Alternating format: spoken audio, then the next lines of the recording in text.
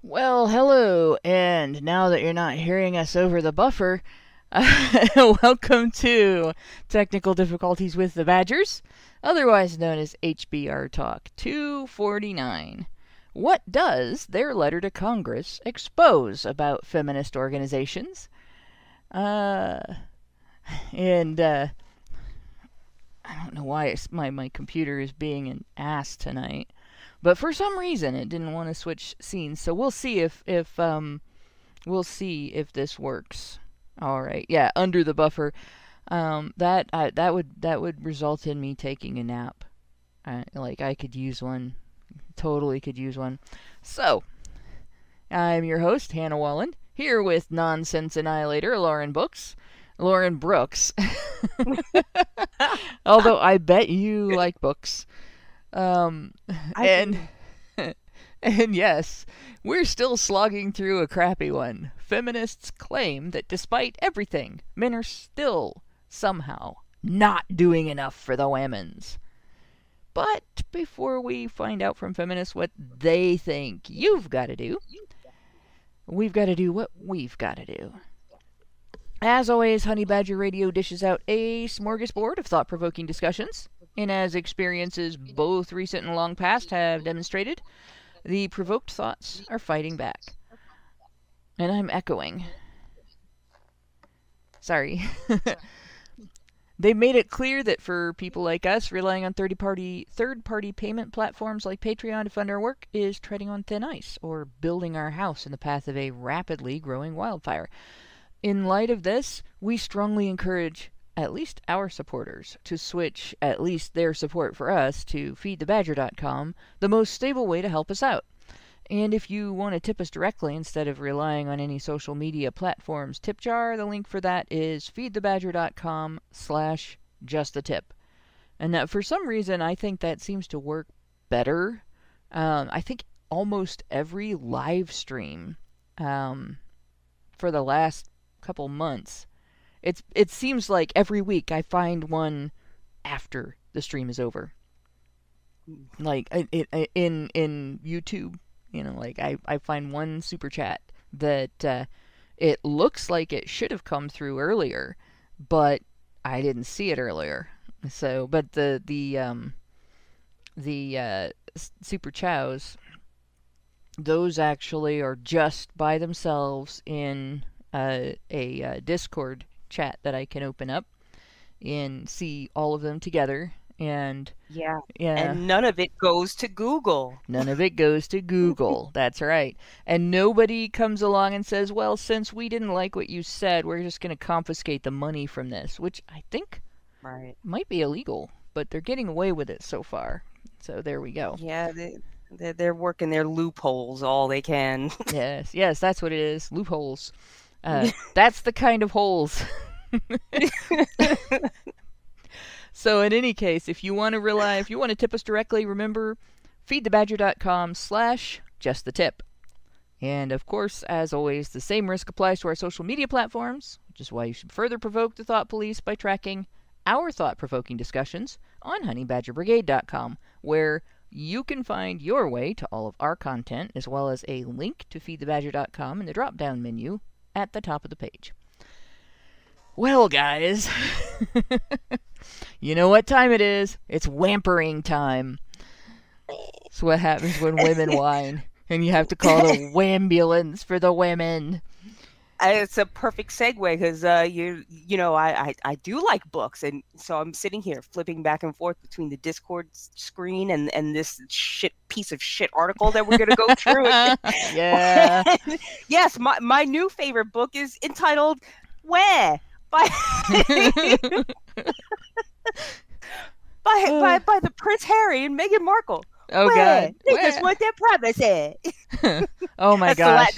That's the last picture that's posted in Discord. Yeah, that's what they were going over. I think in the last live stream was the South Park episode about this, which I haven't seen, so no spoilers. You have to see it. It's very good.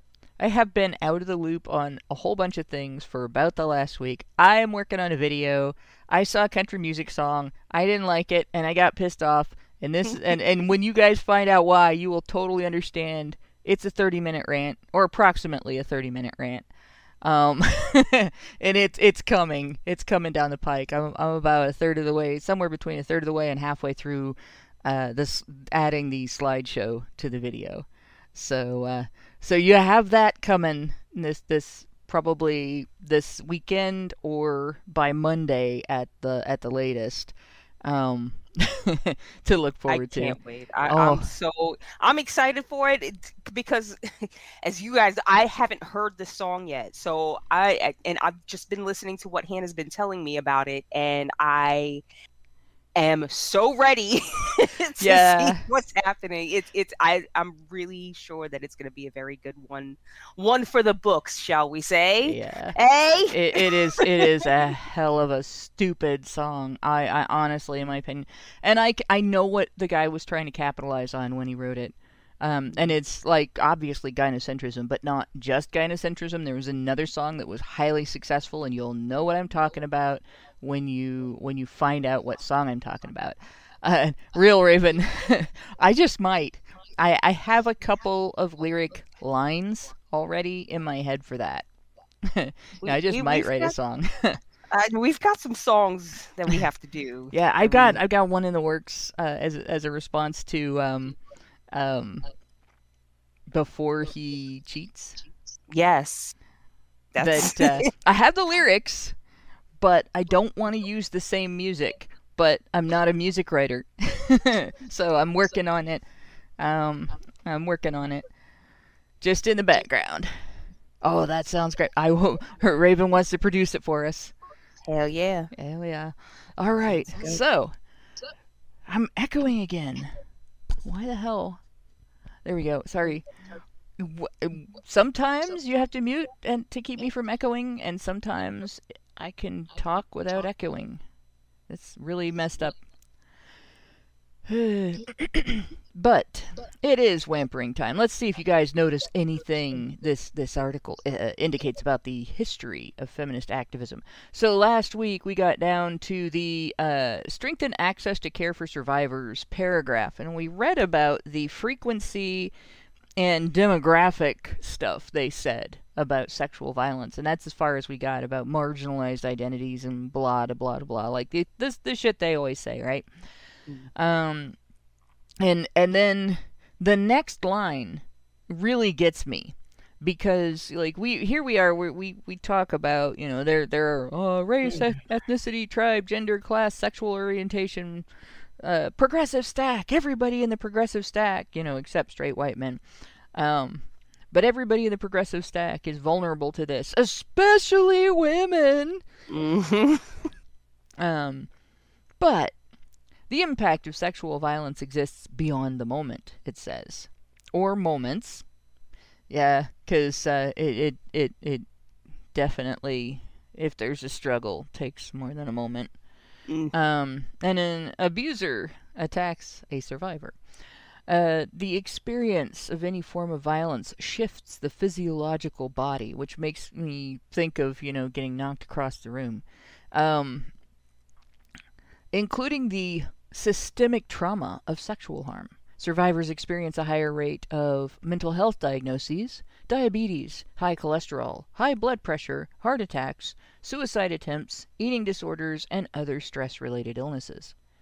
Okay. Yeah, yada yada yada. Right. I want to take this back to the beginning of the sentence that we started. Yeah.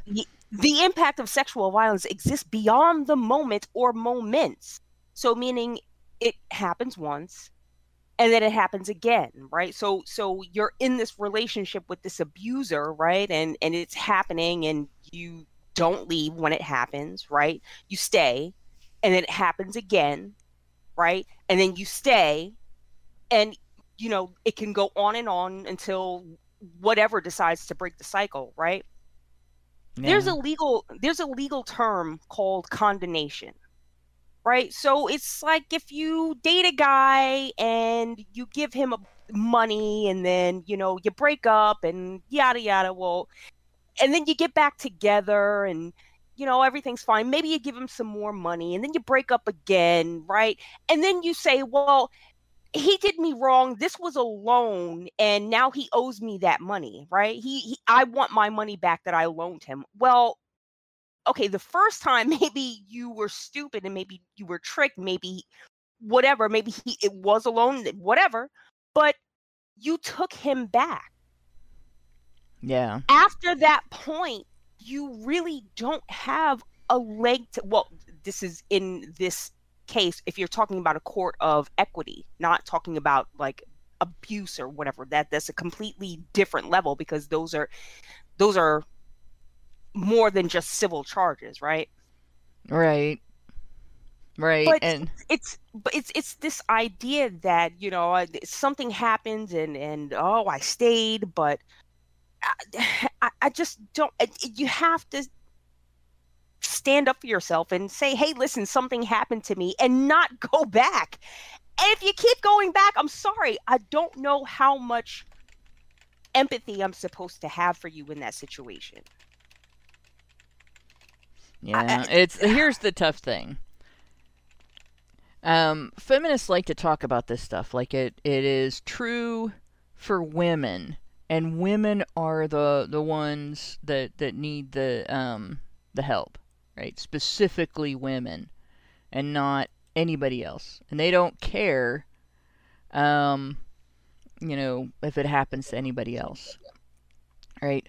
But the truth is that when this stuff happens, and it does affect those things. Like I'll be blunt. I've had physical damage from multiple types of physical violence, right? I've had physical and psychological damage from that. I've got scars from things that happened to me when I was a little kid, physical scars.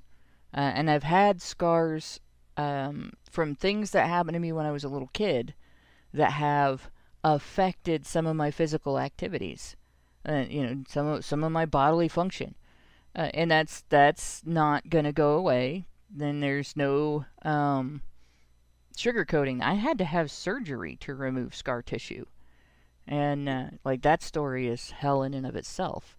But I'm not, you know, it's one of those things when I talk about stuff like this to people, and everybody's always like, "Oh, you poor thing," this and like, don't do that. It's the stuff I'm talking about happened. Almost all of it happened more than 30 years ago. So we're not talking about something that, like, I'm not having nightmares now about it. I'm not. Um, it the only reason it bothers me to talk about it is because it's not the thing I want people to think about when they think about me. But the point that it makes to talk about it is like what I've experienced. I recognize that most guys have experienced it in some way or another, from maybe not sexual violence, but fist fights, getting mugged, being in places where they're in danger of getting mugged, and physical damage from violence is traumatic, but it's not necessarily significantly more traumatic than physical damage from a scary accident. Mm-hmm. Like, I honestly was as traumatized being in a car accident where I saw my mom almost die when I was 10 as I was from being sexually assaulted. So, like, it's not unique. Feminists like to treat it like it's unique. It's the sensation of it, or the trauma of it might have a different it's a different experience, I guess, would be a good way to put it. And it can mess you up in different ways than other types of trauma messes you up. It messes up interpersonal interactions, whereas a trauma related to being in the car can mess up. Like, I was afraid to learn to drive when I was in high school until I really needed to for specific reasons. And that was, I can trace that back to that accident, and I overcame that because I wanted to make money. But right. And I wanted to make money, and I wanted to date, and I didn't want to date until I had a driver's license. But those things, when feminists treat sexual violence specifically against women and girls like it is a unique, separate trauma that is so different from all other traumas that it supersedes all of them in a position of deserving your compassion and any legislative action and community action to remedy or prevent or punish, right? It's dishonest and it's damaging and harmful both to survivors of sexual assault who have a right to recover, and have a right to not hold on to trauma longer than is natural for us. Mm-hmm. Right? That's damaging, and it's damaging to people who go through other traumas. Like, I don't think you can't compare that, for instance, to the trauma of being in battle, being a veteran of battle. And like probably the only thing I have ever experienced that's even remotely on the same page as that was getting into a situation where about 5 or 6 girls attacked me at the same time. And I didn't actually have to go through that whole fight because my friend told them where I was from, and they got scared and ran away. Because that was after I had unfortunately had to dish out a little bit of violence. I say a little bit. I broke one of their noses. Nice. And ripped all the jewelry out of another one's face. But that was and doing that stuff, like being involved in that stuff, like that's a moment. But there are men, and there have been men for hundreds of years, who have had extended, like years-long experiences of being in crisis mode because of violence in war, where they are in fear for their lives repeatedly in the moment, like right now, immediate fear for their lives, and in an understanding that those moments could happen again at any time throughout their entire tour of duty. And I can't think of anything else that might compare to that. Even being in a situation of partner abuse, you're dealing with one person. Right? You live with that one person, and you have that potential for it to be bad enough to cause you that level of fear. But you're dealing with one person. And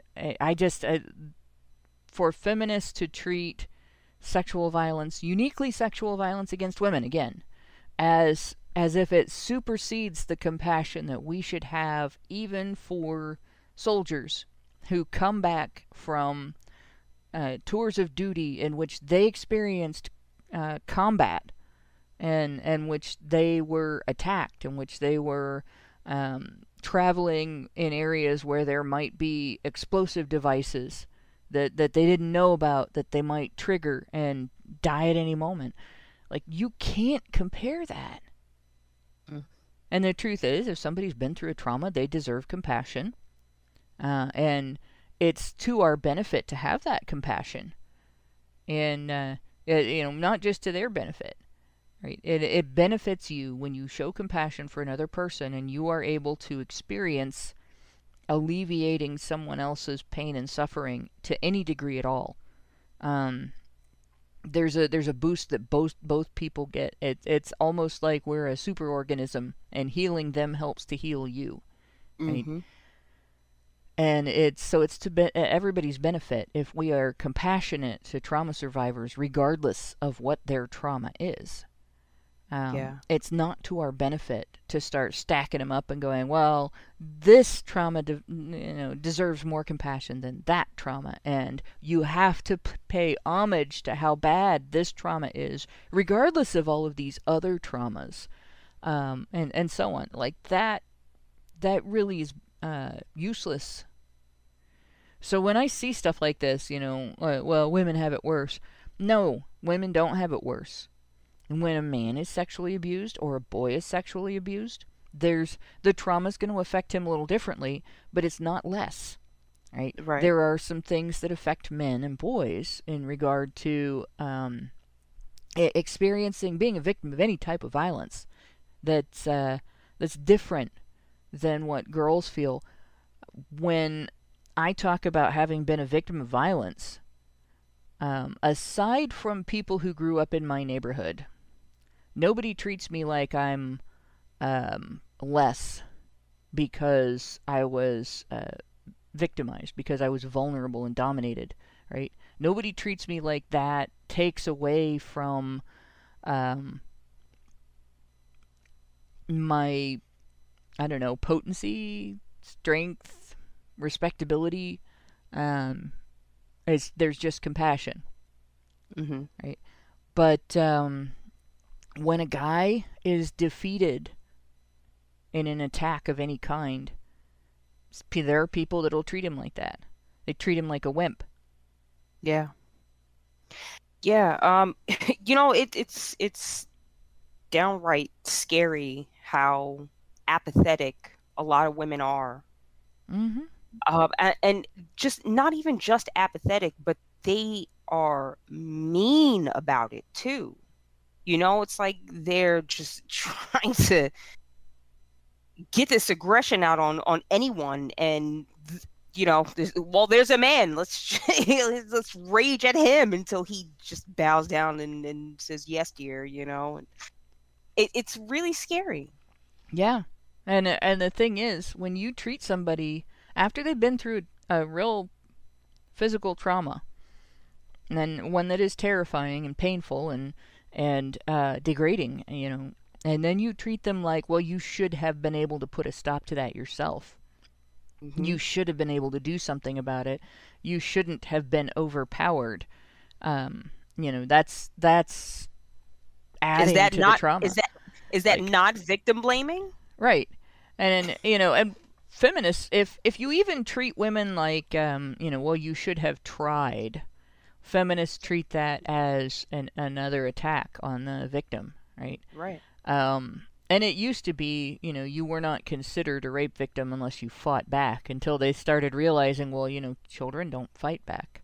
Like, Right. children can't fight back. And then if somebody points a gun at you, you're not going to fight back. Or, most people are not going to fight back. Especially if you're in a situation where you are, visually impaired or have other issues that prevent you from being able to fight back. And then they had to talk about, well, people that are drugged, that are unconscious or drugged into being incapable of fighting back. Like, they're still victims, right? Okay, so yeah, but they'll still victim blame men who are sexually victimized by women. Well, couldn't you do something? I mean, you're bigger and stronger than her, right? Well, not necessarily. Right. Like, and I keep going back to this one guy I dated back in the 90s. I went out with a guy for a while that was enough lighter weight and shorter than me. He was older than me by about 10 years, but he was enough lighter weight and shorter than me that I could pick him up and carry him. Mm-hmm. Like, literally picked him up and carried him. Because he didn't think I could do it. He was like, I worked in a nursing home. I can pick you up. We had that argument, and then I did. And that, so we actually ended up dating longer because of that. But yeah, I'm not the biggest girl I know, right? I'm not the biggest gal. I'm like, right now I'm only 5'8". I used to be 5'9.5", and at that point I was 5'9.5" and athletic. I was in my 20s, and very strong. I could pick up somebody that weighed almost as much as I did, and I think that knowing that there are women who are bigger and stronger than me, like, I've went to university with some gals that were 6 feet tall, that were, you know, in the weightlifting club, that, you know, were involved in activities, sports activities. Like, they were in pretty good shape. That guy would have been toast if one of them had wanted to hurt him. And that's just reality. Some guys are smaller and some guys are bigger. And the other thing is, you don't necessarily have to just use your own physical capabilities. Women, when they want to hurt men, they use poison, they use weapons, they use other men. They use threats of false allegations. You know, if they want to sexually violate a guy, then, well, you do it, or I'm going to say you did it to me. Like, this is very typical female behavior when it comes to females who are aggressive. Like, females who are not aggressive don't do that kind of crap, but females who are aggressive do. And there is no getting around that. So when you traumatize a guy that way, and then you turn around and gaslight him about if he did defend himself, right? If he did defend himself,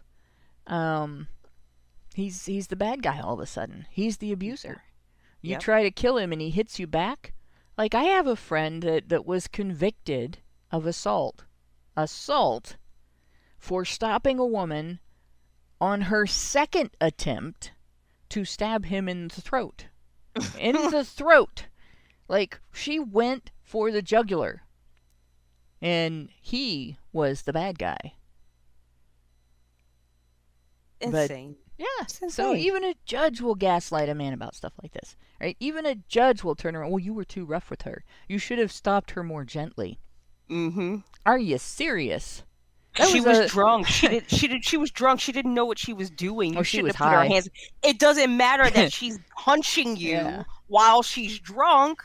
No, you should know better because you're more sober than she is, presumably. How you determine that at that point in time, one only knows, you know, because there are varying degrees of sobriety that people are in, especially in these kind of situations. So, yeah. So, I mean, you know, this idea that feminists are complaining that in the more than 100th year after women got the vote, right? 103rd year after women got the vote, we are suffering from a lack of compassion from men as victims of any type of violence, whereas everybody else gets treated just fine. Bullshit. And yes, night motorcycle is true. Women had the vote. We got the federal vote. Mm-hmm. And I say got the vote because it was just handed to us. Yep. Like, we didn't... I know women protested and whined a lot and were mean to their husbands about it and everything. But men, especially men from some particular cultures, had to fight for it. Mm-hmm. Like, there were no voting rights in the United States before there was a United States, in terms of what laws were going to govern the United States. We didn't get a say. That was one of the reasons why we have a United States now, and not, you know, we're not part of Canada, and we're not part of England. Like, right. And men fought for that. There were some women involved, but the people who were doing the guerrilla warfare, that was men, right? Yep. And every conflict we've had defending our nation has always been men. Like, men defended our nation from attacks over and over again, and then men got exploited as world police in the last century. And we seem to have not figured out, even in this century, that that's a dumb idea. But women, we got the vote handed to us. Mm-hmm. It kills me because there's still people who are on this side of the conversation that believe that the first and second waves of feminism were somehow good and benevolent. It's just this last wave. It's just those women that hated men. No, Yeah. no, no, Nope. no. Nope. Women even ran for president before. You know, women like, here we go, Victoria Woodhull, night motorcyclist, knows his history, ran for president in the 1880s. Women Yep. in the western states came into the United States with voting rights. New Jersey, up until the predecessor to the Democrat Party lost an election because of this, New Jersey just let everybody vote. Like, you could vote more than once. You didn't have to be a citizen to vote, like, of New Jersey. Like, you just, if you showed up, you voted. Male, Yeah. female, didn't matter. Right? But yeah, we had we had a lot of things handed to us. Men have done a hell of a lot for women, for, feminists to be whining here. And this is the point. Like, this paragraph reads as though feminism in the last 103 years since and like, that's half of American feminism, because it's been around since the 19th century. It's almost like nothing was ever accomplished by feminists. Yeah. Like, what have they got done if they're still whining? But we need feminism, Hannah. You absolutely need it, because it's just so, you just need it a little bit harder, Hannah. You just need feminism that much more, and then it'll be good. Got a feminist harder, because got a feminist harder. Yeah, we got a feminist harder. That's it. And I'm looking at this, and I'm like, all right, so we've had, even if we don't go with overall feminism, like, we look at the last, my whole life, actually, maybe more. Maybe 60 years of activism on intimate partner and sexual violence, different topics early on, and then they sort of meshed them together. And I cannot remember what year Aaron Pizzey started the shelter movement in the UK. But this kind of thing, like, various women have been active on this, and then feminists took it over, kicked all the women out that were non-feminist. But they've been doing this for half a century, like activism on this for half a century, specifically this. And yet, they're still whining as though, nothing has been done. Mm-hmm. Like, are there no organizations to provide care for survivors? I thought there were shelters. In fact, we went up against one in court. 1971, the year before I was born. That was Fillerator. So, and then Meredith G says 1972, which is the year I was born. So, somewhere in that area. So that's 50 years. Right there. Like, half a century, and they have accomplished so little that they're complaining to Congress about it. And then they go on, right? Because, like, yes, all these things happen to people who have been victims of intimate partner or sexual violence.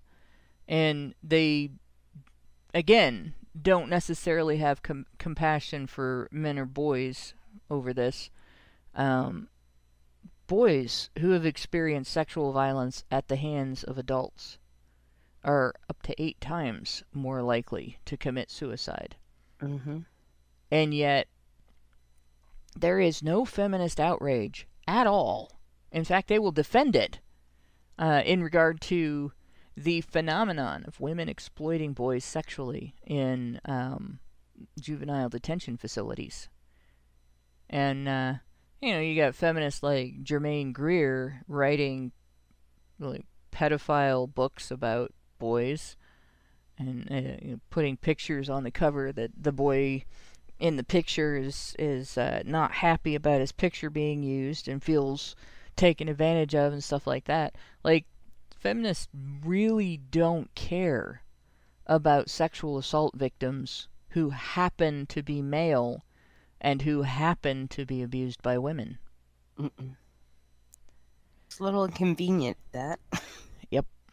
So if they have all these stress-related illnesses, if they have all these, they develop eating disorders, they have high blood pressure, they have heart attacks, they commit suicide or attempt suicide, develop mental health conditions over this, well, they're not as important as girls. So they just toss them by the wayside. Yep. The fight for reproductive justice. Now they're going to talk about reproductive justice. Justice. So let's examine that word for a minute, because here we go. Reproductive justice and survivor justice. The fight for these are intricately connected, as stolen consent and the violation of bodily autonomy are central to both. All right, so when did the fetus become a perpetrator? Right. It's the baby's fault. Damn you, baby! It just blows my. He got conceived on purpose. Right. Up in the pre-life has to be in heaven, right? You can't start out in hell. It has to start out in heaven. Up in heaven with a little game controller controlling the sperm and the egg, making them get closer to each other. Right? Oh, look, here we go. We're gonna get it. Oh, it didn't go in. Well, let's try with another one. Oh, it didn't go in. No, like that just. And then you get achievement, conception, and all of a sudden you're yanked out of heaven, and boom, now you've been conceived. But it's not a living thing, right? It just has the agency to be culpable for the crimes of the father. Being forced to carry a pregnancy to term after an assault can be increasingly harmful, both physically and psychologically, as well as financially, and further diminish survivor agency. So here's the thing about that. When a woman gets pregnant, we have chemical changes that take place in our brain. When you have a miscarriage, you actually go through a level or scope of postpartum depression. I've experienced that. It's not. It's really weird because it's on one hand you don't have to know you're pregnant for a miscarriage to happen, and for you to find out that you've had a miscarriage. It's something that pregnancy is a delicate thing, actually, and a lot can go wrong with it. So it's something that isn't uncommon. It's not incredibly rare. A lot of women have experienced this, and it's discombobulating. You don't know why you feel this way. Nobody comes along and says, "Oh, well, your brain was going through chemical changes because you were going through hormonal changes because you had conceived a baby and now it's gone. And so those changes abruptly stopped and you're going through the same thing that happens, after birth, right?" So when you have an abortion, the same thing happens. And I've watched friends go through this. I have never experienced it myself, obviously, because I wouldn't ever have an abortion. But the worst thing about the narrative regarding abortion is that when, you figure out as a patient this is happening to you, at least if you contact your gyno after a miscarriage and say, "This is happening," your gyno will explain it. Right? You contact your abortion provider while you're going through postpartum following the removal of the baby. They gaslight you. And I have seen one gal become suicidal because of that gaslighting specifically. I can't be feeling this way. It's not right. It's not real. I must be going crazy. It's, it's all my fault, and I don't know why this is happening. Now imagine going through that gaslighting, that postpartum and that gaslighting after the trauma of a rape. Jesus. So it's not exactly compassionate to insist that abortion is the best course of action for a rape victim who gets pregnant. Right? It's bad enough to go through the weird emotional trauma of an early miscarriage where you don't really know why you are feeling that way about it after the trauma of rape. It would just be one level worse if you had caused it yourself. And now the other thing is there are women who who experience pregnancy, go through an abortion in their teens or 20s, and then later on in their lives they have a moral change or an epiphany or whatever you want to call it. Personally, I consider it to be an epiphany. They figure out, this was not the best course of action. This was not right. It wasn't good for them, and it was unethical, and or immoral by their standards. And they go through the trauma of judging themselves for it, and it's not inflicted from the outside. It's their own judgment, and I've seen that happen too. Imagine going through that after the trauma of a rape. Like, we're talking the whole 9 yards: guilt, regret, emotional pain, mourning, because you suddenly realize that was your baby. Your baby. They always talk about it like it's her body, her baby, her everything until they want an abortion because of rape, and then it's his. Mm-hmm. She has nothing to do with it. It's very, very strange framing there. Yeah. So I don't like the idea of talking about rape as abortion as a rape issue, because I think that's bull. It's not.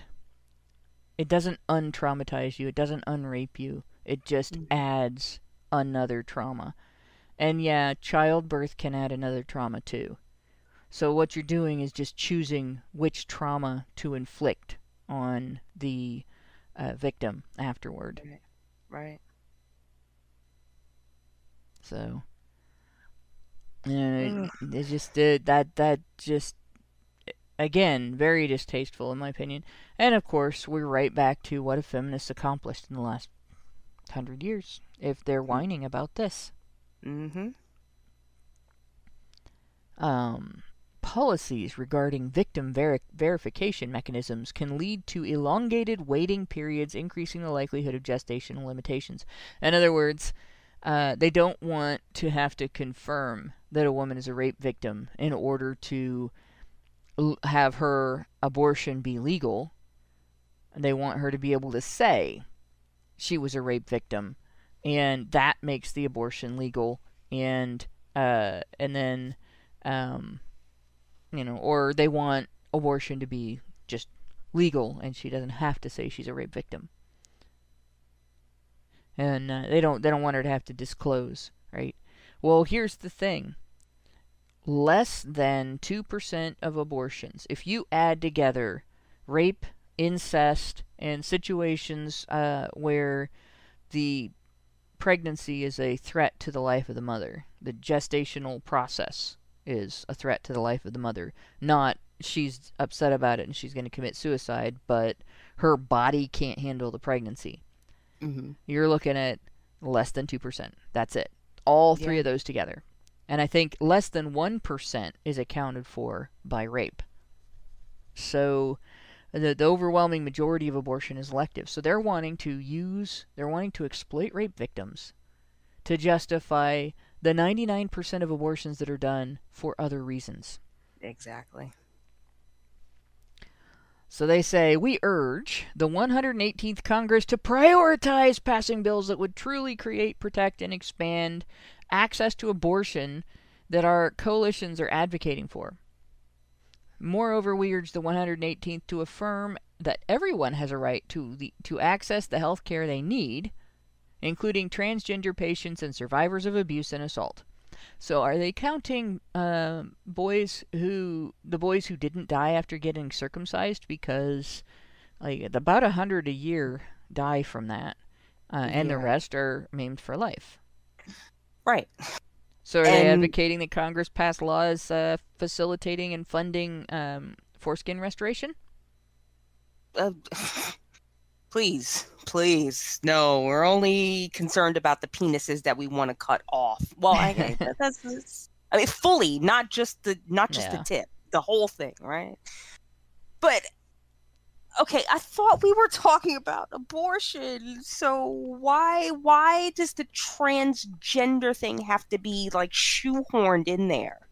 You know, it's just like you're just trying to make it a thing, because the people who get pregnant, who are women, but pregnant people, are the ones that need the health care. And I'm pretty sure there's not a doctor around that's saying, "Oh, you're did you cut your tits off, but you're pregnant? I don't understand this." Well, I can't help you. No, doctors understand what pregnancy is. Doesn't matter if you're a transgender person. You're pregnant and you get health care. It's again, what is this transgender health care that they're trying to shoehorn in there? It just sounds like a socialist, like how they're trying to fit the Green New Deal into every bill that they pass through Congress. Yes. Right now, everything that they want Congress to, we gotta get the transgender people in here. You know, just, come on, it's sick. It's sick. So wait till I read the rest of this. So we have exemptions for cases of rape and incest communicate that birthing people only have a right to bodily autonomy after they have been violated, and as such, these exemptions should not be seen as acceptable pathways to strengthening access to care for survivors. Okay, let's eliminate them. Right. We don't make exceptions anymore for those issues. Only in cases where the mother's not going to survive continuing gestation to the point of viability upon delivery. There we go. Problem solved. Right. And birthing people. We further urge Congress to invest in closing maternal and other health disparities. So we want to close health disparities, huh? Are they going to start funding more health initiatives for men? Because they fund a shitload of them for women. Wait, health disparities? Mm-hmm.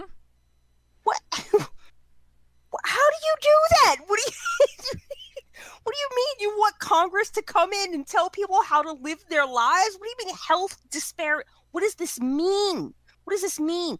If I'm 300 pounds, you want Congress to close that gap between my 300-pound massive person and a 100-pound person? Like, what does this mean? Health disparities. Everyone has health disparities. We're all different. Like, Jesus Christ. Oh, jeez. This is, again, they complain about the white men in Congress that make all these rules over their bodies, but this is what they want them to do. Then they're going to, please help us. Please, we need to get me, please. But oh my God, I can't. Yeah. Well, and the best part of this is, so we do have a shitload of health initiatives for women, and on top of the health initiatives for women, the United States funds the the whole organization, Planned Parenthood. Planned Parenthood is a private organization. They talk like they're a charity, but everyone involved profits from scaring women and making women feel like pregnancy and parenthood are just the worst things that could ever happen to them, but they can't do anything about it, even though we have a shitload of types of birth control. Like, we have all the control in the world over it. All right. So this organization is supposedly in place to provide health care for obtaining birth control, health care for problems with the reproductive system. So, for instance, um, every year we're supposed to go in and let the gynecologist splunk in our nethers to find out if we have the cancers. And if you do, then you get the cancers removed and stuff. But they're supposed to be checking for that. They're supposed to be doing the all of the yuckety tests and boob smashing tests that to find out if you have the cancers of the boobies. One of the most funded types of cancer out there, research wise, and looking for a cure and so on. Like very much so, breast cancer. And we have all these cute little slogans for it, save the tatas, and stuff like that. Right. It could be your mother, it could be your sister, what? It actually could be your uncle. There's a percentage of breast cancer victims who are men too. So there's a lot of funding for breast cancer. And breast cancer research, breast cancer recovery, and so on. But men don't get the same treatment. Men have to pay for their own. They don't. Right. We hear from Planned Parenthood that they provide men's care as well. But when you actually look at the services they provide at specific locations, it's very hard to find locations that do things for men. They're mostly geared toward women.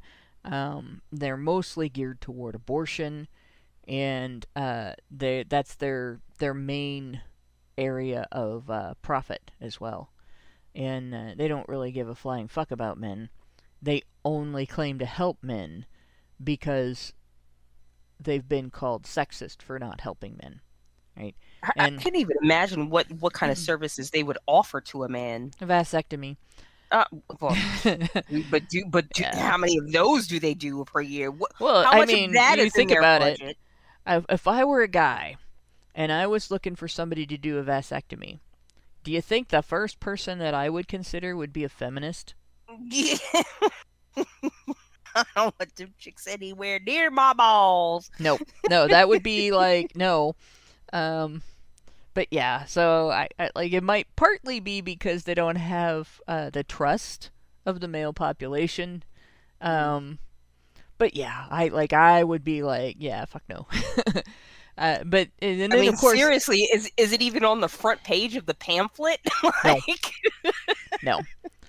They do provide condoms as well, but I don't even think those are free anymore.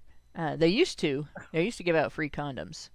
But that was I think that was about the only thing that they did that was genuinely, they get funding from the United States government. They get men's tax dollars. Mm-hmm. But I don't think they provide things for free to anybody. Yeah. Right. So there you go. If you look at the STD rates, I don't think is anybody even using condoms anymore. Boy, it's kind of scary. Like statistically speaking, not realistically, but statistically, half the population of the United States is infected with something.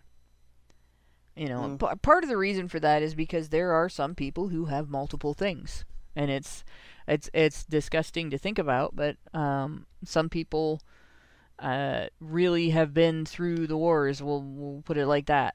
If somebody is a drug abuser, like a injectable drug abuser, and fuels their addiction with prostitution and basically just doesn't defend themselves from these types of infections at all, they're likely it's likely they're infected with HPV. 1 in 6 people, I guess, have been. And then it's also likely that they've been infected at least with herpes. And that's an unfortunate fact of promiscuity, is that those two, they're pretty prolific.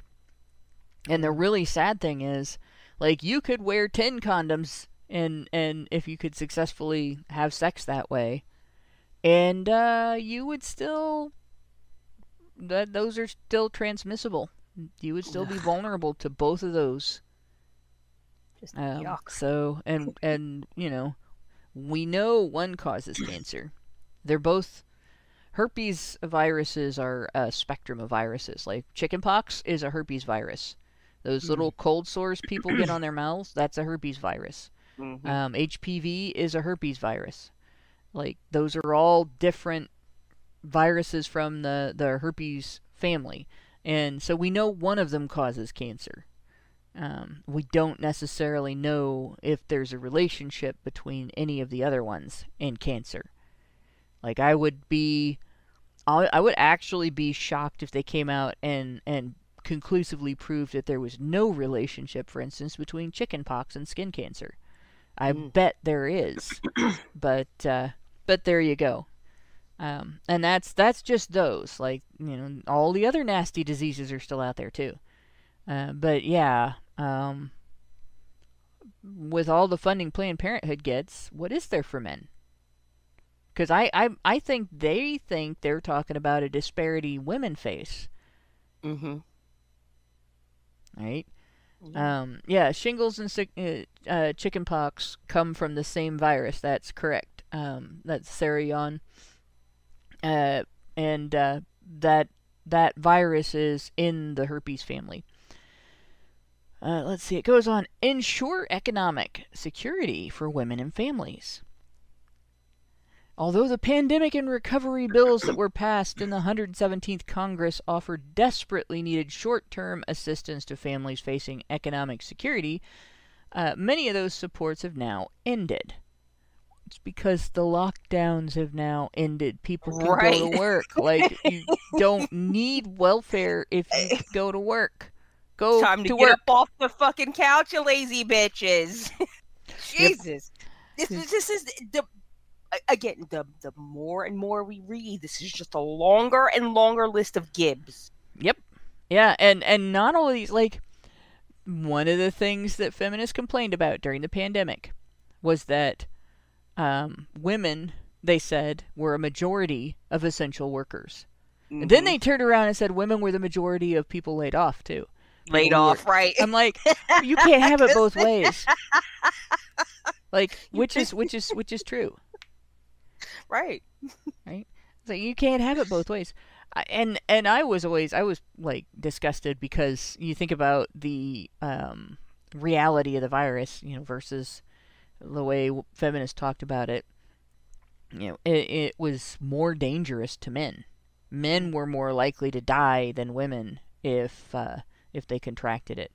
That was figured out early on. So apparently there was something about having a Y chromosome that made you more vulnerable, right? So what do feminists complain about? They complain about being the heroes. Women get a chance to be the ones that go to work, the ones that are the shield for their husbands and their fathers and their brothers and their sons. And being the tough guy, we get a chance to be the tough guy, right? What feminists always say they want women to be perceived as girl power. And they whined about it. Oh, we have to go to work. Right. When everybody else is at home. Oh, so did the people that keep your electricity running. Shut the fuck up. Right. Yeah. Oh, by the way, those are men. Almost entirely. Like, there are very, very few female electricians in comparison to how many men there are. The people writing this are people who...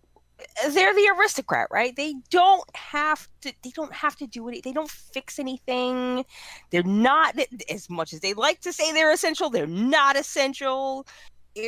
I'm sorry, if you can do your job from a couch, there's a good chance that society's not counting on you when a major catastrophe happens. Yeah. Well, yeah, look at what's going on in Ohio right now. Who do you think's cleaning that up? Is it the ladies? Trump. It's Trump. And I honestly, the companies that do the cleanup, the government agencies that do the cleanup, they probably won't even hire women to do that for a very logical reason, right? especially if they're hiring people who are of reproductive age. Women only ever make one set of gametes. Your eggs and your sperm, for people who don't remember elementary school health class, those are your gametes. Those are what contribute to making the baby. Ours show up at 16 weeks of gestation in utero. All right, so we never make another one after that. We just drop them. That's it. Like, so if something happens to a woman's body, contamination, disease, anything like that, that would alter the quality of our gametes, that's it. Our reproductive capacity has been altered or affected for the rest of our lives. It doesn't get better. Whereas if something happens to a man's body that contaminates the gametes that are in it at the moment, those are going to get disposed of at some point, and new ones will be created. So if it's something that can be processed out of your body and not affect the equipment that produces the gametes, so your actual testicles are fine, but the gametes might have been affected, you still are able to reproduce healthy babies. You just don't want to do anything for a while after that. So when it comes to dealing with any potential bodily contaminant, historically, men have always taken that risk and women have not. It's not sexist against women that happens. It's reproductive logic. And unfortunately, we have lost the gratitude that we owe men for that, because it puts men in danger of other things, obviously. Like, if something's going to cause cancer and only men face it, only men are going to get cancer from it. If something is poisonous, aside from being carcinogenic, other ways of being poisonous, and women are exempt from facing it, then only men are going to get sick from it, and only men are going to die from it. Yep. And that's male disposability in a nutshell, right? And male disposability used to come with a level of honor and respect and societal gratitude. Thank God for the men who do this, so that everybody else doesn't have to. And now, they just, at best, at nicest, they get ignored. But yeah, we're going to hear about women. Or what they get for these jobs is hazard pay. And then what you get is these women complaining about the wage gap. Yeah. Oh my gosh. just to hint, that video that I was talking about, I had a tweet with a gal about that is going to show up in that video, and when you see it, you are going to laugh. I can't wait. Yeah. So we will go on. Pandemic programs demonstrated the importance of public investments in strengthening families' economic security, boosting labor force participation. Well, you can do those two things together, actually, because if you boost labor force participation, families' economic security will follow. And supporting families' health and well-being. Congress must protect and strengthen, dun dun dun, the child tax credit. So, what is the child tax credit? For those who don't know, so when you file your taxes, you subtract an amount for being your own dependent or being the head of household. If you have a family, the actual head of household subtracts from their income. Usually, the man subtracts from his income that amount again for his wife, and then there is a lesser amount that you subtract, I think, for your children. My husband has been doing the taxes since I became a workaholic, I will not sugarcoat that either. I have not had just one job for more than 6 months. I've had two or more jobs for 20 years, more than 20 years. So I Mhm. just do that, and it's just the way I am, and I'm not gonna stop. I like it, so I'm not Yeah. gonna stop. And so I don't have time to do that, and he does. And he actually took accounting in school. So I used to do the taxes. It's just been that long since I've done them because of that. I did the taxes when he was going to school and working full time, and he didn't have time for it. Um, but yeah, so you have this special on top of all of that. Like you're already counting your child as a dependent. You get another tax exemption, a tax credit. That's the thing that's lower than the dependent cost. Your child counts as much as you do as a dependent. So you count. You have if you are a head of household and say nuclear family, husband, wife, two children, right? You have yourself and three dependents, and then you get a child tax credit for your two children on top of that if your Yeah. income is between a certain level of poverty and a certain level of lower middle class, right? And so what that actually means is if your income is above a certain level of lower middle class, you are paying for those people's kids. Right. And if you're like me and you don't have kids, you get to work your ass off throughout the whole year, subsidize these fucking welfare queens, Mm-hmm. right? You don't contribute, you don't add anything extra into, you're not consuming anymore, right? It's just you, right? It's just you and your sole carbon footprint, right? You don't have any other stragglers along. You might have a pet or whatever, fine, but you're not creating other humans to feed off of the system. You get the shaft. Yep. You get nothing. You get absolutely nothing. You get the bill. Exactly. I am. That's why I growled when you brought this up because Lauren pays taxes like a man. Yes, I do, and I don't like this shit. I'm done. You should feel that way. You should feel that way. And it is.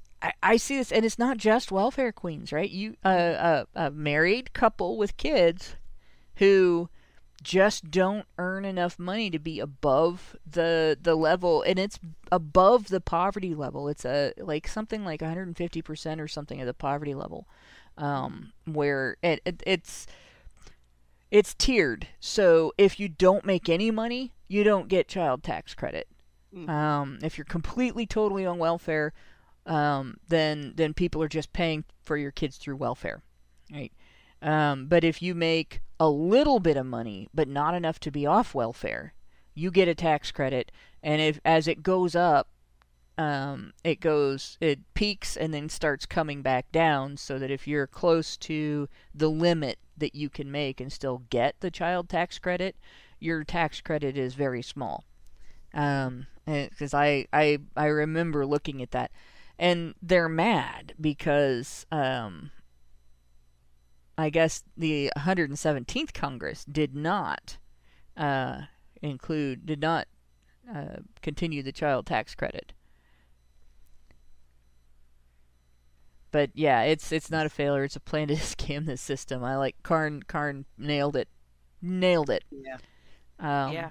And yeah, that's something that you're paying for. Everybody that pays taxes, so a very small number of women like Lauren who are single and self-supporting, don't use welfare programs, just pay for their own bills, right?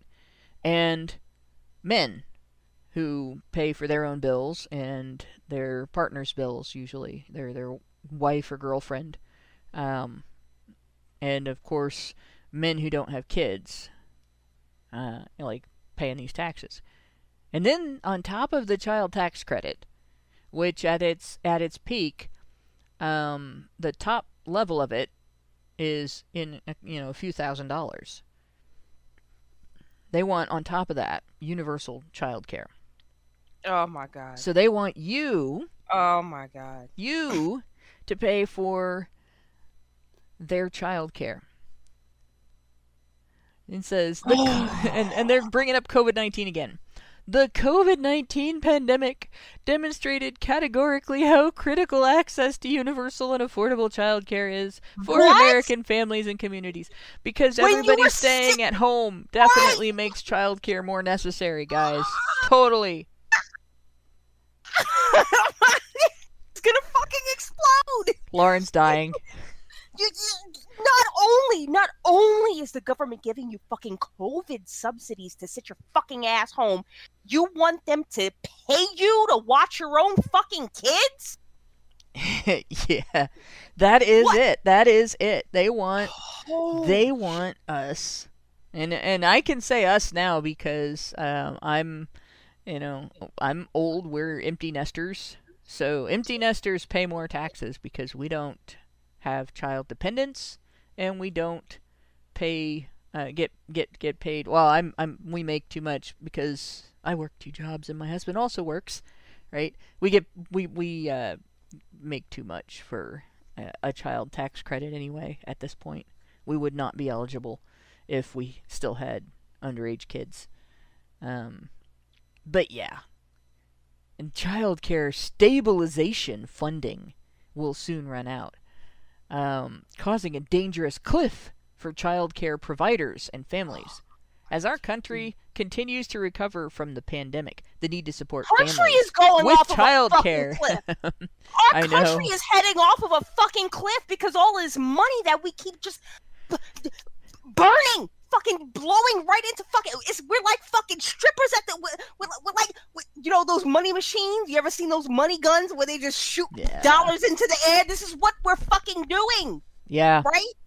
Oh my God. And you want First off, I would love to know where these people think that we're going to get the money for all of this funding when we keep shipping crate loads of it to fucking Ukraine to fight a war that cannot be won. It's not be won. And even if you did win it, what the hell are you going to gain from this war? Anyway, that's an aside. But come on, where is this money coming from? Where do they think it's going to come from? Yeah, imagination land. Here's the thing, all right? The COVID-19 pandemic didn't demonstrate anything. The pandemic was just germs infecting people. That's it. That demonstrates nothing. But our social response, our legal response, our authoritative response, our fear response, that demonstrated a hell of a lot. Oh yes. And here's where it gets really disgusting in my opinion, right? I was an essential worker. You can't put a pause button on people who need assistance because of their health considerations. I'm a direct support professional for intellectually disabled adults. They don't become undisabled for a year and a half, 2 years because of a pandemic. It just doesn't happen. Right. So they still need everything done for them that gets done for them by the people that are helping them. So my job was considered essential. I was allowed to drive outside of the hours everybody else being allowed to drive. I had to carry a letter because my company was afraid that I'd get pulled over. I kind of knew I wouldn't. I still have mine. See, I kind of knew I wouldn't get pulled over because at least in Ohio, the governor basically came out and was like, don't pull people over unless there's a really seriously good reason. Don't enforce speed limits, don't this or that, like none of that, because every time that you pull someone over and you have to go to the window and talk to them, that's exposure. And so that was basically to protect the cops from exposure to like healthcare workers who might be infected and not know it yet, or be trying to work anyway, right? And so what ended up, what ended up happening was like I technically, if you consider the pandemic unemployment payments to be legitimate, I technically lost about $150 a paycheck for working. Right? My choice to not, like, I could have told my employer, I have asthma, it's a vulnerability, I scared, I'm not coming to work, I gotta stay home. I could have done that, but I didn't. So I actually, like, that's 104 weeks of lockdowns and stuff and crisis right there. If you count the 2 years during which the lockdown stuff was in full blast, right? And people are just now starting to go back to work that noped out of healthcare because of the pandemic. Like, that's a lot of money. But it was worth to me making sure that I continued to provide the service that I provide, and like I do that not just because of wanting to have a job. Like, if I just wanted to have a job, I'd still be working at the gas station. This is activism for me, what I do, and so I continued it, and I kind of feel like that was here we are hearing about child tax credits and universal child care and all this stuff. Pay people to do their jobs, right? And this claim that people made, well, if unemployment was more than you were making, then you just weren't being paid enough. Obviously your corporate employer is greedy and not taking proper care of you. Guess who sets my wages? You. The federal government, through how much they pay for my clients' care. Okay, yeah. So, you want to criticize somebody, guess who gave me a pay raise? Donald Trump. Nice. Like, we got a pretty decent pay raise. Now my employer relies on that and charitable donations, and so they've given us pay raises every time they've been able, right? And Congress gave us some additional funds in 2022. So they're in late 2021 and in 2022. But the fact is, we hear all the time about how corporations and small employers are shafting the little guy. If anybody was shafting my profession, it was politicians. The very politicians who are talking about this like that. And feminists said nothing about us. They didn't give a rat's ass about us. And most of the people in my job are women. Because men can't afford to work for that low of a wage. Yeah. Right? And also, when a man goes into caregiving like that, like as a nurse's aide or a direct support professional and stuff like that, they get all the heavy lifting. So it's really rough on them. So they're demanding universal child care. So people who don't have kids are paying for people who have kids. And I've talked about having multiple jobs and everything. My son never was in daycare for the sake of daycare. At one point, when parents with little kids moved out of our neighborhood, we tried using daycare as a place for him to be around other kids for a couple of months, and discovered that that's a shit place to take your kid for socialization. So we quit that real fast. But we traded childcare with friends. We never used daycare for daycare. And We just had to make time to take him places where he would get to spend time with other kids, rather than trying to find something local where there were supposed to always be kids. So this idea that families are going to be poor and not be able to work and so on if the government doesn't pay for their child care, I can call on bullshit. Yeah. You have extended family. You have friends with kids. Most parents have friends with kids the same age or close in age to their kids. Like you work together on keeping your kids out of daycare. Daycare is not a good place for your kid. No. No. It really isn't. Because often there's too many kids and not enough attention being paid to them. Right. And they one of the things that really pissed me off was there was a kid in the daycare that was a bully. And he bullied my son. And my son was bigger than all of the other kids his age in that daycare. And so he kind of clammed up. He's like, if I do anything, it's going to be too much. Like, if I hit him, I'm going to hurt him a lot more than he can hurt me.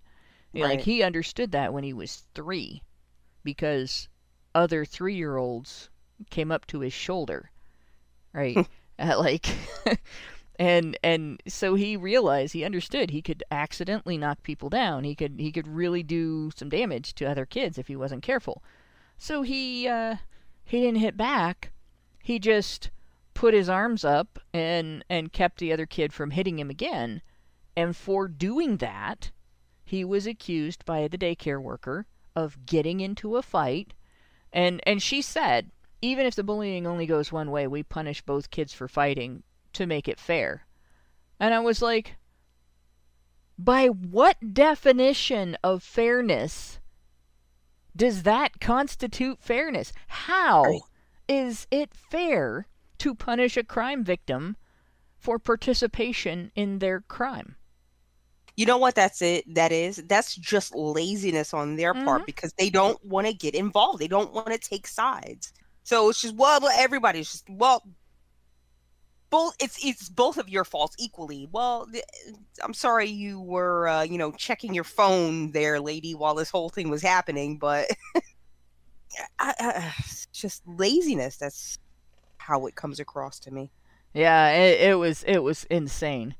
And that was it. I was like, that day, that was the last straw. There were 2 or 3 other little things that happened that I was like, yeah, I'm not so sure about this. And my mom remembered the way nursery school was when I was a kid, and we had a lady that encouraged us to play together, and she participated in ensuring our games were fun and safe, and like, she was just wonderful. She was like a school teacher back in the day. But in any case, yeah, she was like, just give it a chance. Just give it a chance. Never mind. This is bad. Pull him out. And, like, I'm like, I already did. I canceled it. Yeah. So, yeah.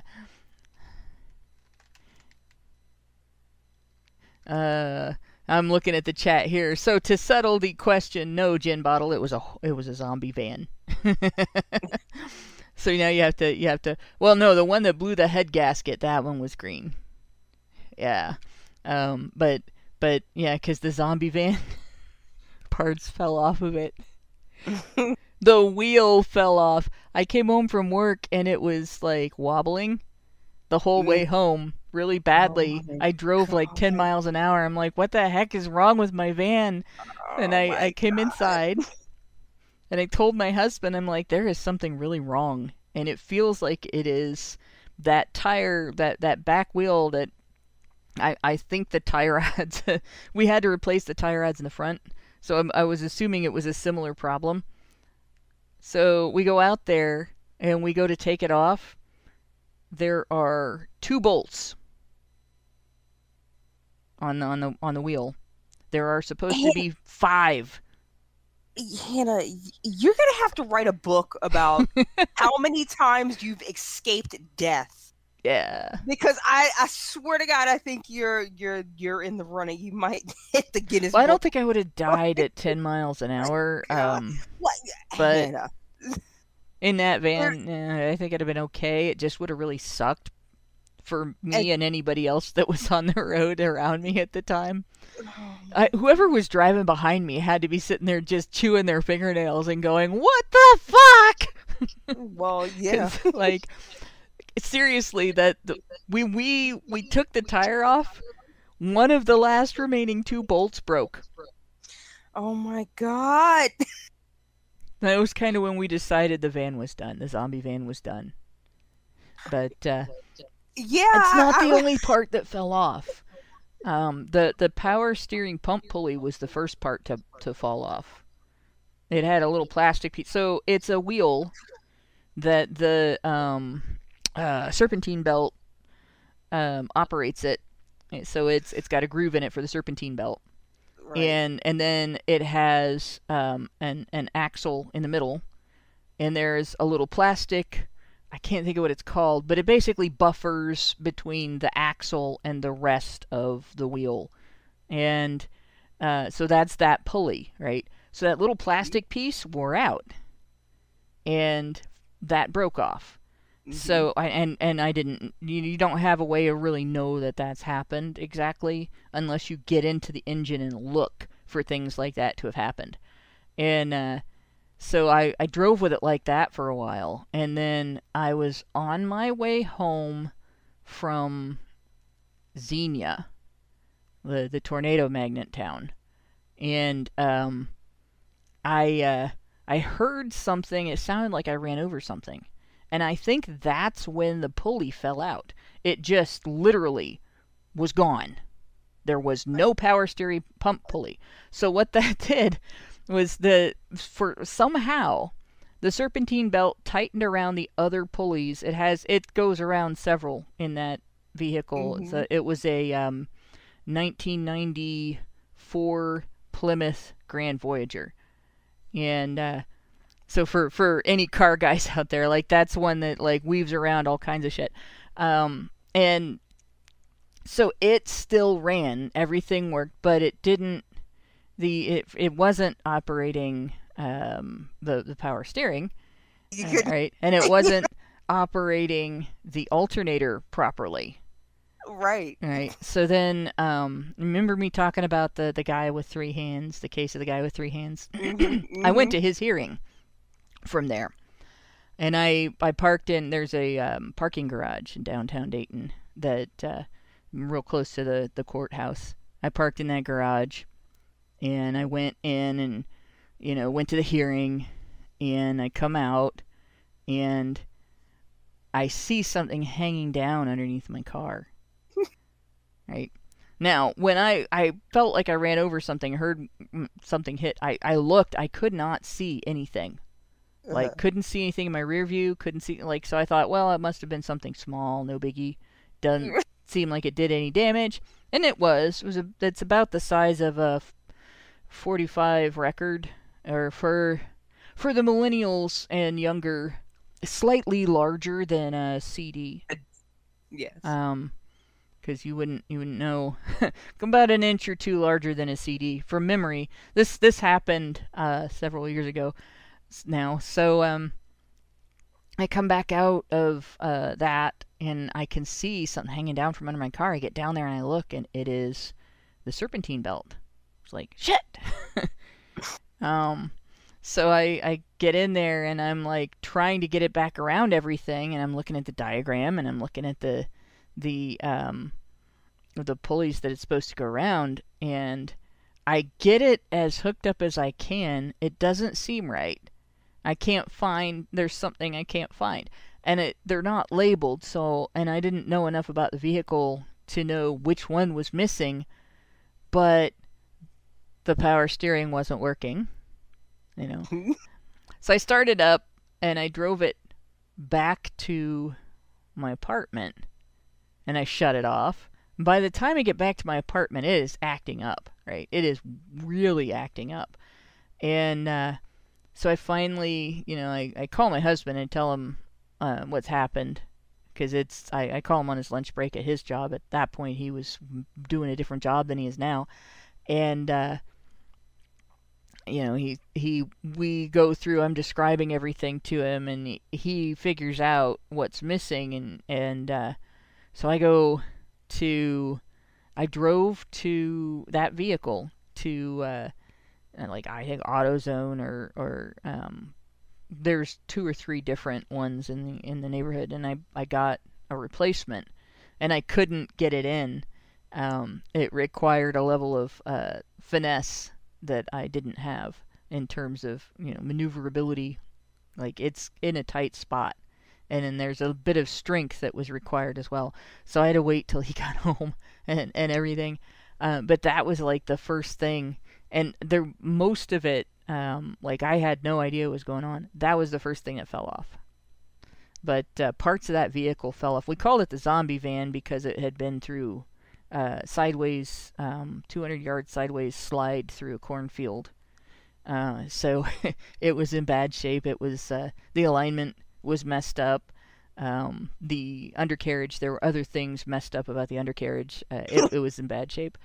You don't say. Yeah, like I mean, we spent $100 on acquiring it, and like $400 on paint. Mhm. And a few $100 on fixing it here and there at a time, and we ran it. I mean, it didn't die until it was 26 years old. How long did it last you guys? About 10, 11 years, something like that. Well, hell Like yeah. we nursed it along for a long time. That's what I call a good return on investment. That is pretty much, in a nutshell, the survival story of me and my husband. It's how we handled the zombie van. We've handled everything like that in our lives.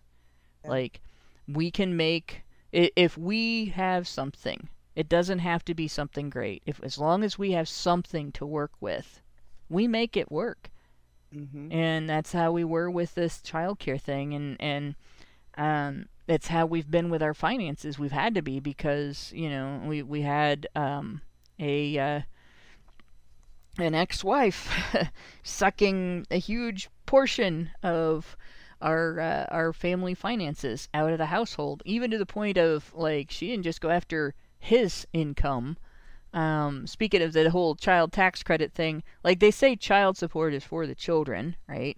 But if you're on welfare, the government keeps it. And they say the child tax credit is for the children, but if you have an ex-wife, the government takes it. Mm-hmm.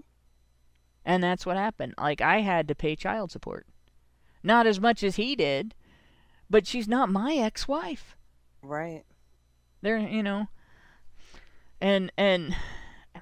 then of course I'm not allowed to call them my kids. Legally, no, right. Yeah. Right? Mm-hmm. Love them with all my heart, take care of them, provide for them, do everything I can to be one of the adults that made their lives better and safer and easier. But nope. any moment of affection or any kind of happiness like that I had with them was resented. Like, but she went after my income. Yeah. Like, that's ex-wives for you. But yeah, so when I read about this stuff like universal child care, child tax credit, paid family and medical leave, like we're talking about things that people who work hard and people who make their own way are being asked, or rather told, that they owe to people who work less hard or don't work at all, who don't work with what they have, who don't strive to make more out of what they have, who aren't careful with what they have, and who can't stay within their means, right? So here we are, like we're struggling with the 20-year-old zombie van, right? And you have people who are they're not their struggle is more of, I don't know how to budget myself. Their struggle is, I don't know how to make good decisions about where to work and what to do after work. Their struggle is, I don't know how to make a relationship with the father of my children. That's their struggle. Our struggle is, I don't know how to keep my head above water when I'm paying for all these other people's struggles. Yeah. It's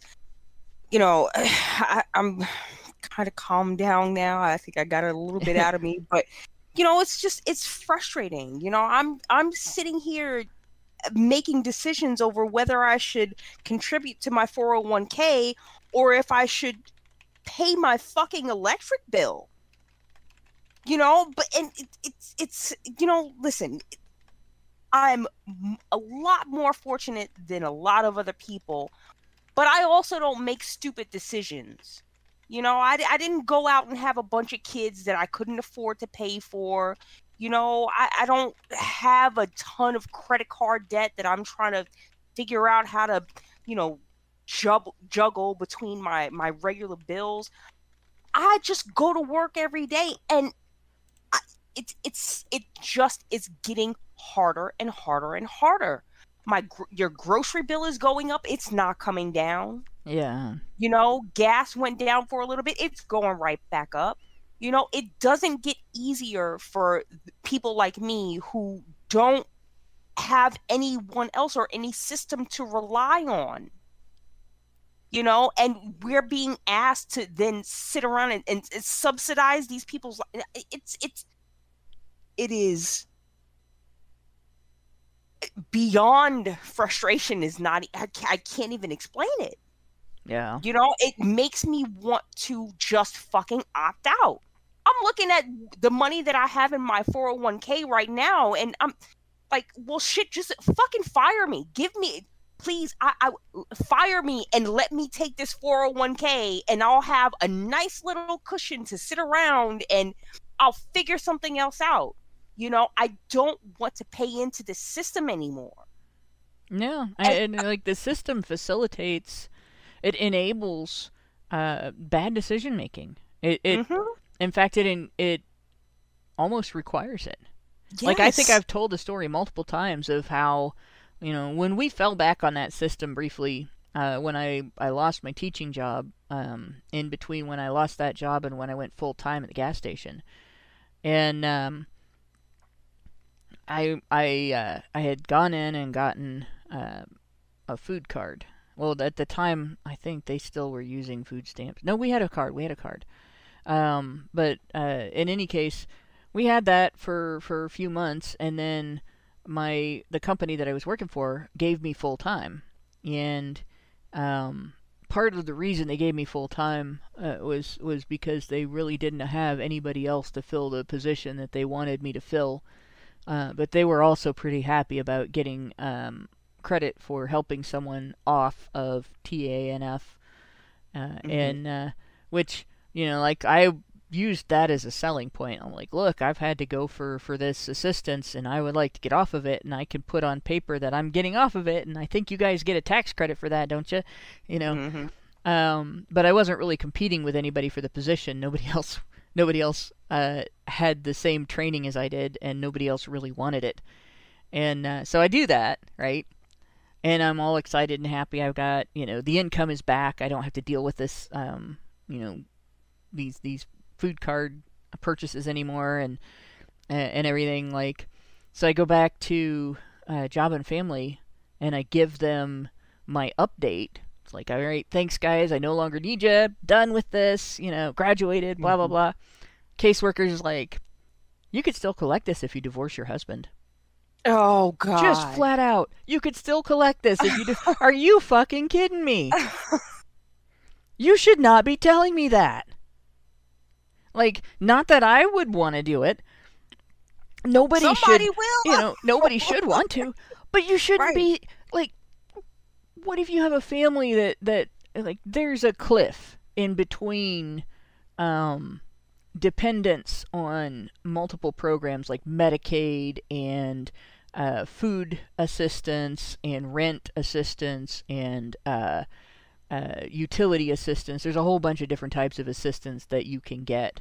Like there was a bunch of stuff they said, oh, you should apply for these. No. Like I don't need all of those things. I'm just applying for this one. Right? Every time you go in there, well, you should apply for this too. No, I don't need it. Right? But yeah, there's a cliff between dependence on all of that stuff and how much you can make in a minimum wage job and how much it costs to live, right? And so if you make too much to receive all of that assistance, like if you make not $1 too much, you can still receive it. And you make $1 too much, it all gets taken away, right? And then if that dollar too much is hundreds of dollars less than the value that you're getting in terms of, being able to live a certain place, being able to pay for your utilities, being able to eat and stuff like that. A lot of people will do anything they can to not make that dollar too much unless they come up with something that's going to make them the hundreds of dollars more.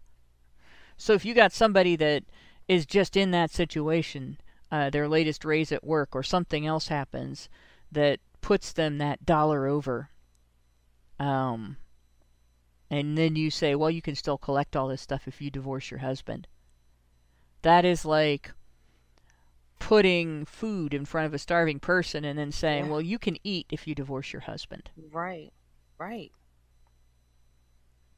Like really, it's coercion, and it's the type of coercion that drug dealers use. Yeah.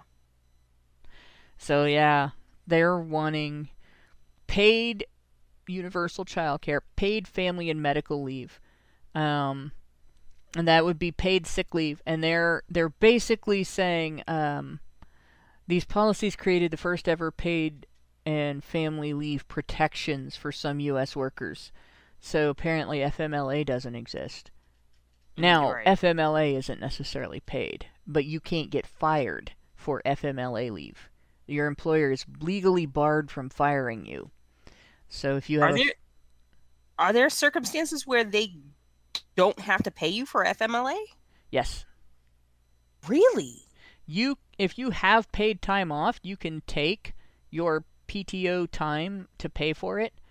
Mm-hmm. But FMLA is not guaranteed to be paid. They do not have to pay you for taking that time off. Wow, that I didn't know. Yeah, I've been on FMLA twice, when my mom was dying and when my dad was dying. And both times, the pay that I got during that time came out of my bank of hours. Now, my company's very generous with PTO, where my regular pay isn't incredibly high. I can build up a bank of like 300 hours, and it builds up really fast. And that's just sick leave, and then I get PTO on top of that. Where early on, I didn't realize how fast that built up, and I always thought I was going to use it all up. It rebuilds really fast, and with me working a lot of overtime, like I had the hours, so I never was without pay during that time. Although living someplace other than at home for the amount of time that I was gone, that's expensive. Yeah. But yeah, that's something that my employer does because they can, and they find it effective in retaining employees. They have a hard time doing that. So there are factors that can exist between employer and employee that can incentivize that kind of benefit without the government getting involved. And where there are not, it may not be beneficial to either the employee or the employer for them to just retain that job if they are in the long term not going to be there for 5 weeks at a time or 10 weeks at a time or whatever. And then Mhm. they have another thing, because I have a coworker with disabled kids, intermittent FMLA, which means essentially because of your family situation, you might have to call off a lot, and your employer can't fire you for poor attendance because of your family situation.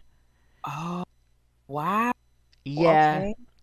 and there are specific circumstances under which you can get approved for that. And that Mhm. is basically it's a hardship for the employer.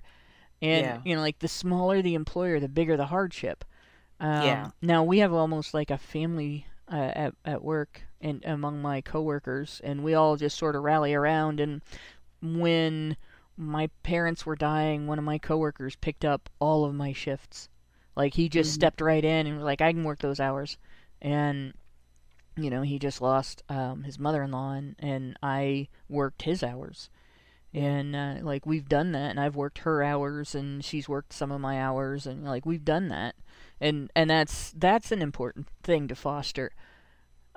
Government mandated stuff like this kills that in a way, because it creates a situation where the employer is SOL if the coworkers don't mesh together like that, they don't work together like that.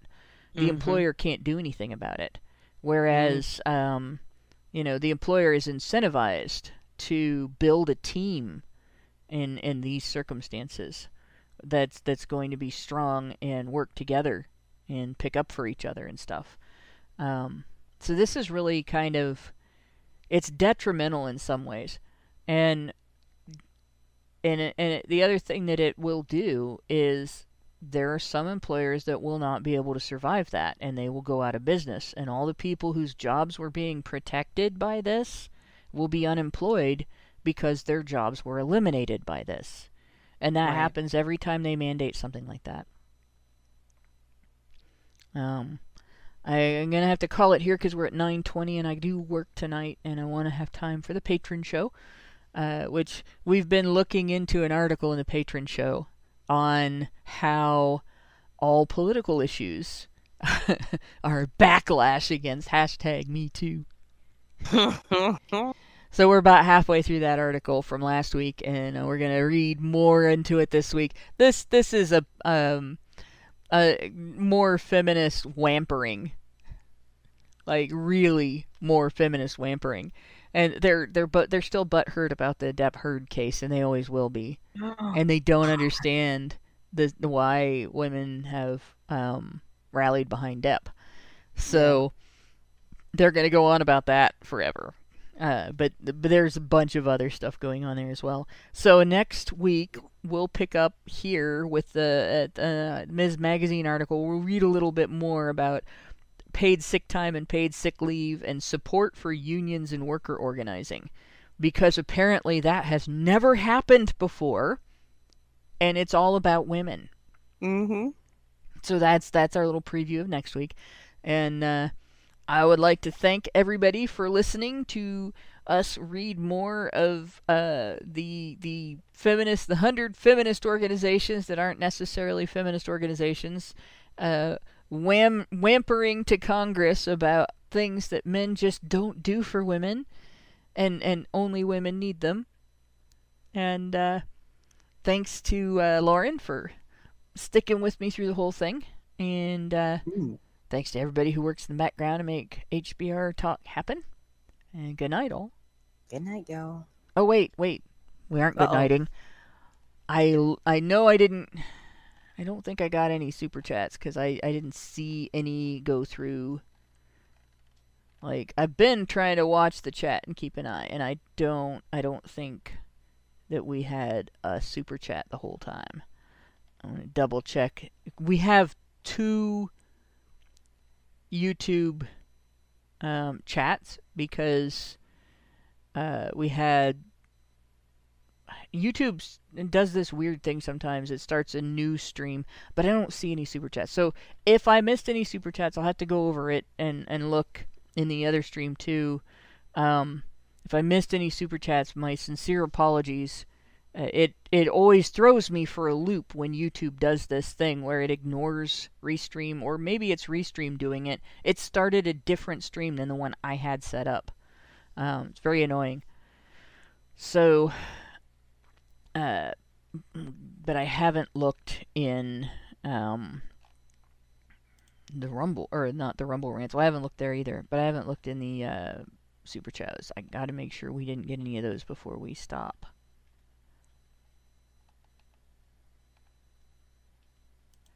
And it looks like there's a new post in there. There's 2 Super Chows. Mrs. Anne of Arc says cold sores can be spread from infected people kissing babies as well. I'm pretty sure that is how I got it. Yeah, I had cold sores as a child. So there's a particular thing with circumcision that you should look up. The Moyle thing. Yeah. And there have been babies die from herpes infection from cold sores. Yeah. There's a bunch of regulations that have been passed now because of that. But it would just be better if they weren't cutting them at all. Don't cut the baby. Then we have Meredith G gave us $5 and said, HBR Talk 249, honey for the badgers. I'm so tired of feminists talking about historical oppression. It's not oppression. What we faced was restriction to protect us. The ingratitude is frustrating. And that's true. Yes. So if you have somebody else who is legally responsible for your safety and your finances and even crimes you might commit, that person has authority over you as part of that responsibility. Because you cannot take responsibility for another human being without having authority over them. Yep. Scapegoat gave us $5 in a super chat and said, Mom hasn't been working for 3 months. I am the only one in the house working out of a family of 4. I am the child support. That is quite a bit to handle. Yeah. That is quite a bit to handle. And that definitely came from the live stream that Restream started, because it's not showing up in the live stream I can see. So if there was any other super chat in that live stream, I didn't see it.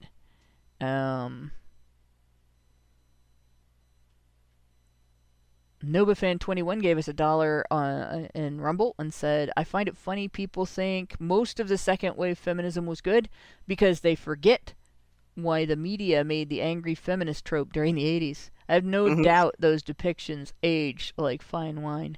Oh, yeah. Also, Mr. 303 feels your pain. Yeah. Yeah, and that's it. That's all of the chats that I can find. So I think that's everything. And this time I will say, follow it up with thanks to everybody who works in the background to make HBR Talk happen, and thanks very much for the various chats, guys. Good night, all. Good night.